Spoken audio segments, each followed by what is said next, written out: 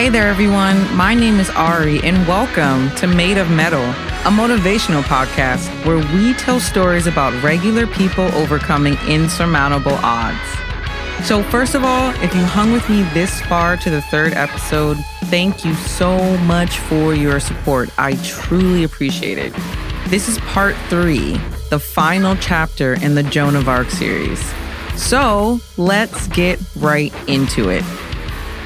Today, we complete Joan's epic saga from her determined trek through the French countryside to first meet the Dauphin, whom she identified on sight while he was disguised, although she had never seen him before, to escorting the future king to his coronation as one of his most trusted allies and military strategists. All of this from a humble teenager. Joan has come so far. In the previous episodes, we recounted Joan's humble origins, her foundational belief that she was being guided by saints, and her unwavering determination against any and all opposition. In today's episode, we'll be talking about the sad conclusion of Joan's amazing journey, from an unknown farmer's daughter to the patron saint of France. I'm both really excited and really saddened to tell you the end of Joan's story. Without question, if Joan had not been captured, she would have continued on to do more incredible things. The fact that even after death, and many, many years later, Joan is still a household historical icon across the globe is a testament to her spectacular story. We left Joan as she was continuing her strategy of methodically restoring towns that were taken over by the Burgundians to French loyalty, accompanying the newly crowned King Charles. At Joan's discretion, she decided to leave the king to venture and visit towns with her own troops. While on her travels, Joan and her troops arrived at a crossroads where they were denied entry. Instead of plowing on, and due to popular demand, Joan and her companions decided to part ways. Joan decided to return to Compiègne, where she had originally left the king, while her troops chose their own way. On the way back to Compiègne, Joan had heard through her travels that the captain of a Burgundian party was currently holding the company at siege. On the way back to Compiègne, Joan had heard through her travels that the captain of a Burgundian company was currently holding the city at siege. Joan approached this circumstance like every other obstacle in her path. Head on, strategically, and courageously, with grit and gall to spare. Okay, the girl was a powerhouse. Joan arrived at the city and entered in secret. The next evening, Joan led a small group and twice attacked the Burgundians outside of the city.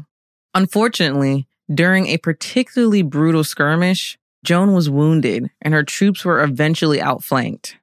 The soldiers who fought beside Joan described the grisly scene of Joan boldly making her last stand to buy her troops more time. Joan was waiting until the last of the troops, which was her rear guard, had crossed over a river to the other side. It was at this point that Joan was knocked from her horse and unable to remount.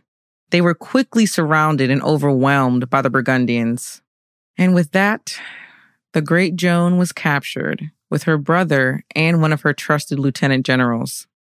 They were taken to another location where the Duke of Burgundy himself came to see Joan. Joan was legendary at this point. Even the Duke couldn't resist or deny Joan's acclaimed reputation. When the news of Joan's capture reached the king and townspeople, the king's counselors told blatant lies, making accusations that Joan rejected all counsel and acted on her own agency. In a horrible twist, the king turned his back on Joan, offering Joan zero support or resources to rescue her. Everything that Joan had given, everything that Joan had lost, everything that had been sacrificed, all in the king's name. Due to the present politics of the king and the Duke of Burgundy working towards a permanent truce, the king made no attempt to save Joan. The same captain that held Compiègne in a siege requested for Joan and the lieutenant general to be sent to his castle. At arriving at the captain's castle, Joan made her first daring escape attempt. Although unsuccessful, this would not be her last attempt to free herself from the Burgundians' capture. After Joan's first escape attempt, she was moved to a more distant location. Joan was always described as expressing significant concern about the situation in Compiègne and the townspeople that were under siege. This was one of her main motivations to free herself, and nothing was going to stop her. Of course, Joan made a second escape attempt. She jumped from the tower where she was held and landed in the moat below. Miraculously, Joan was not hurt. After this escape attempt, Joan was taken to a town nearby the Duke of Burgundy. The news of Joan's capture reached everyone in Paris, and in the next few days, the theology faculty at the University of Paris, who were loyal to the English, requested that the Duke of Burgundy give Joan to the chief inquisitor, or the bishop in whose diocese she had been seized. The bishop arrived and met with the Duke of Burgundy, asking in the name of the English king that Joan be turned over for 10,000 francs. The capture and hurried attempts to seize ownership of Joan from all her enemy parties shows just how much disruption and havoc Joan had wreaked. The Duke ultimately passed the decision on to the captain who originally captured Joan. The final deal was made. Joan was turned over to the bishop and her trial was set. There was a reason Joan was so coveted. Although Joan's actual charges were against the monarchy, Joan was brought to trial before a church court. The University of Paris was the declared arbiter in matters concerning faith, which applied to Joan, as her entire premise was that she was acting on the divine direction of God. The University of Paris insisted that Joan be tried as a heretic. If convicted, Joan's trial would be used to make it seem as if the king owed all his military success and subsequent coronation to a declared lunatic, discounting his entire political standing. And so begins Joan's slow public demise. On January 13th, 1431, the preliminary hearings began. Statements from across the country were read before the two judges presiding. On February 21st, Joan was summoned to the stand to testify. Before her trial appearance, Joan requested permission to attend Mass, another example of Joan's steadfast belief in her faith, even in the worst of circumstances. And of course, her request was denied. The court did not want to facilitate Joan's claims that she was being given celestial assistance in any way. Although Joan was on trial for her life, although the king had turned his back on Joan when he needed her the most, Joan still remained strong in her loyalties. Before testifying, Joan told the court that she refused to share anything that had been discussed between herself and the king. In between testimonies, Joan was being admonished for her behavior in prison, but Joan insisted that she was morally free to attempt escape. And of course, with this declaration and Joan's history, Joan always had ample eyes watching her. Joan was assigned 24/7 guards to remain in her cell with her. She was sometimes chained to a wooden block or put in irons to further restrict her movements. Between February and March of 1431, Joan was interrogated by the court more than a dozen times.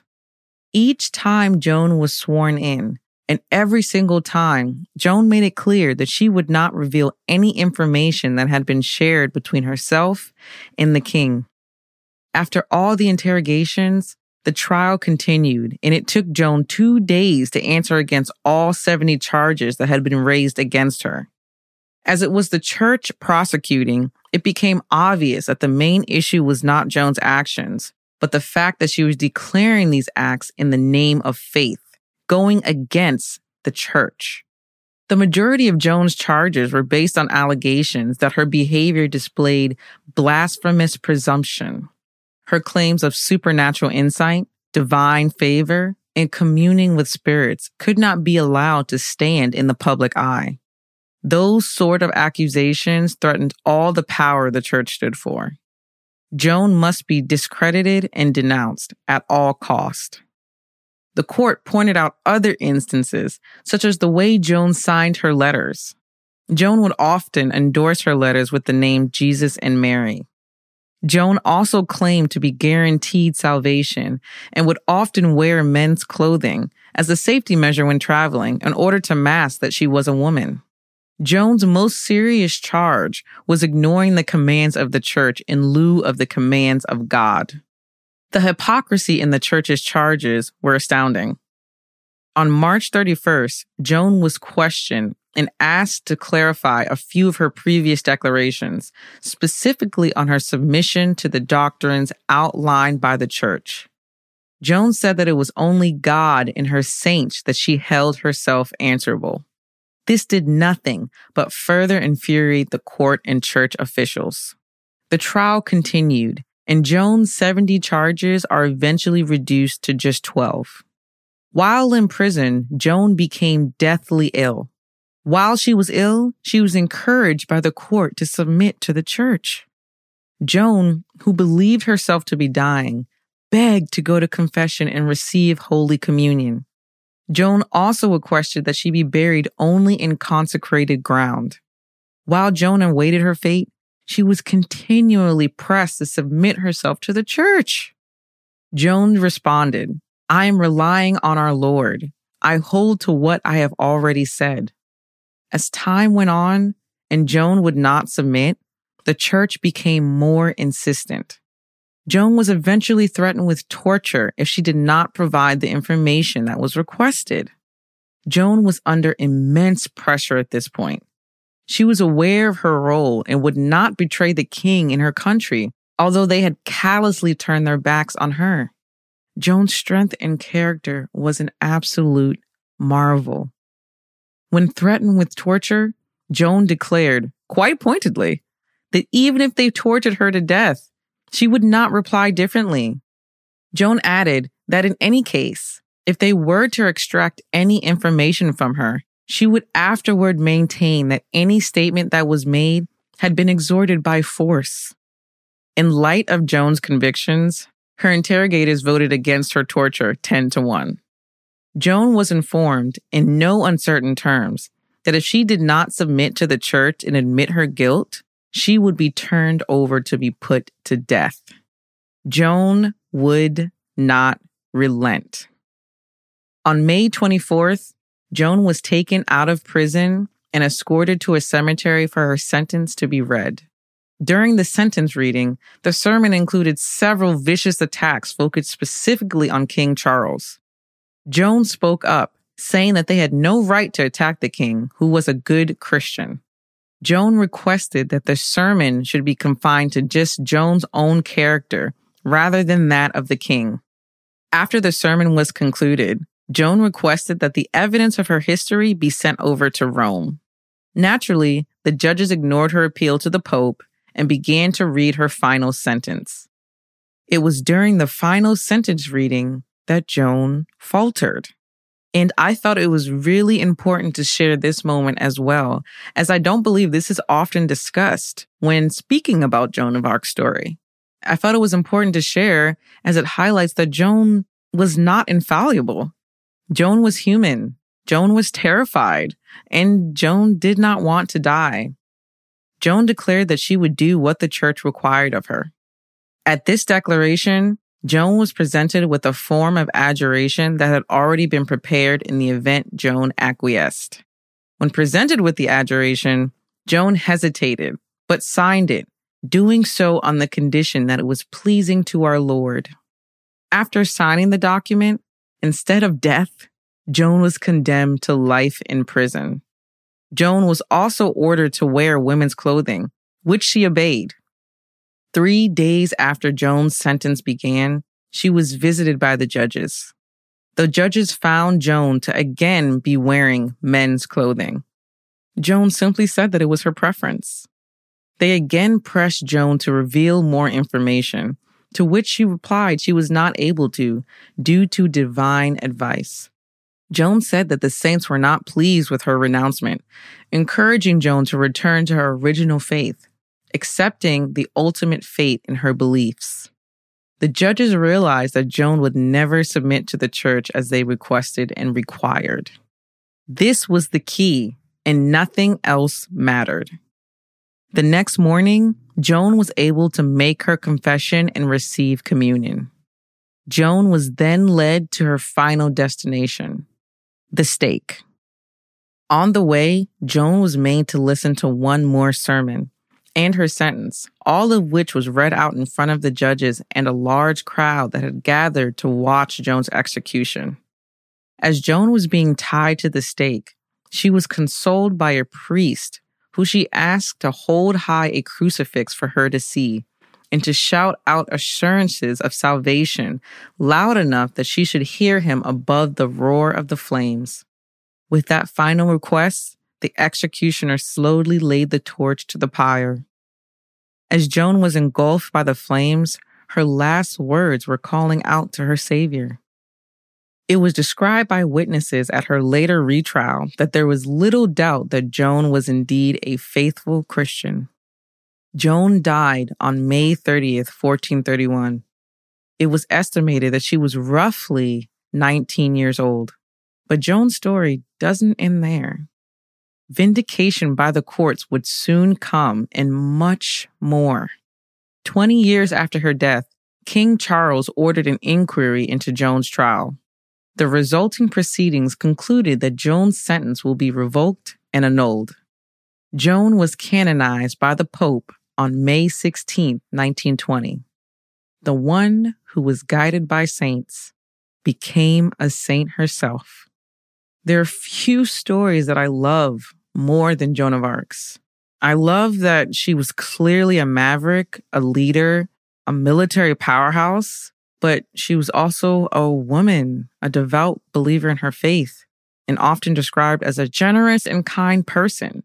She was normal. I think we could all do well to learn a bit from the story of Joan of Arc. The goal of this podcast is to motivate you, and motivation looks different and feels different for everyone. While some are motivated by faith, others are motivated by inner goals or family. It's different for everybody. Take from the story what you need to fortify yourself. You too can bring your visions into reality, one day or battle at a time. I'll end Joan's story with a quote she made on the day of her execution. "It was I who brought the message of the crown to my king. I was the angel, and there was no other."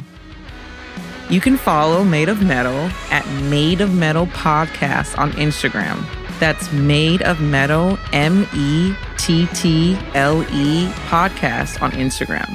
We're also on Facebook by the same name, as well as we're getting our website established, finally. I'm getting a Patreon together as well to offer you guys some premium content and live chats because I would love to connect with you all. And if you'd like to support the podcast, you can follow us on Instagram, like us on Facebook. Please leave a review or a rating. I really love the feedback. I love this. I love helping people, and I want to know I can do it better for you guys. So let me know. And as always, thank you so much for listening. And please remember to bloom where you are planted.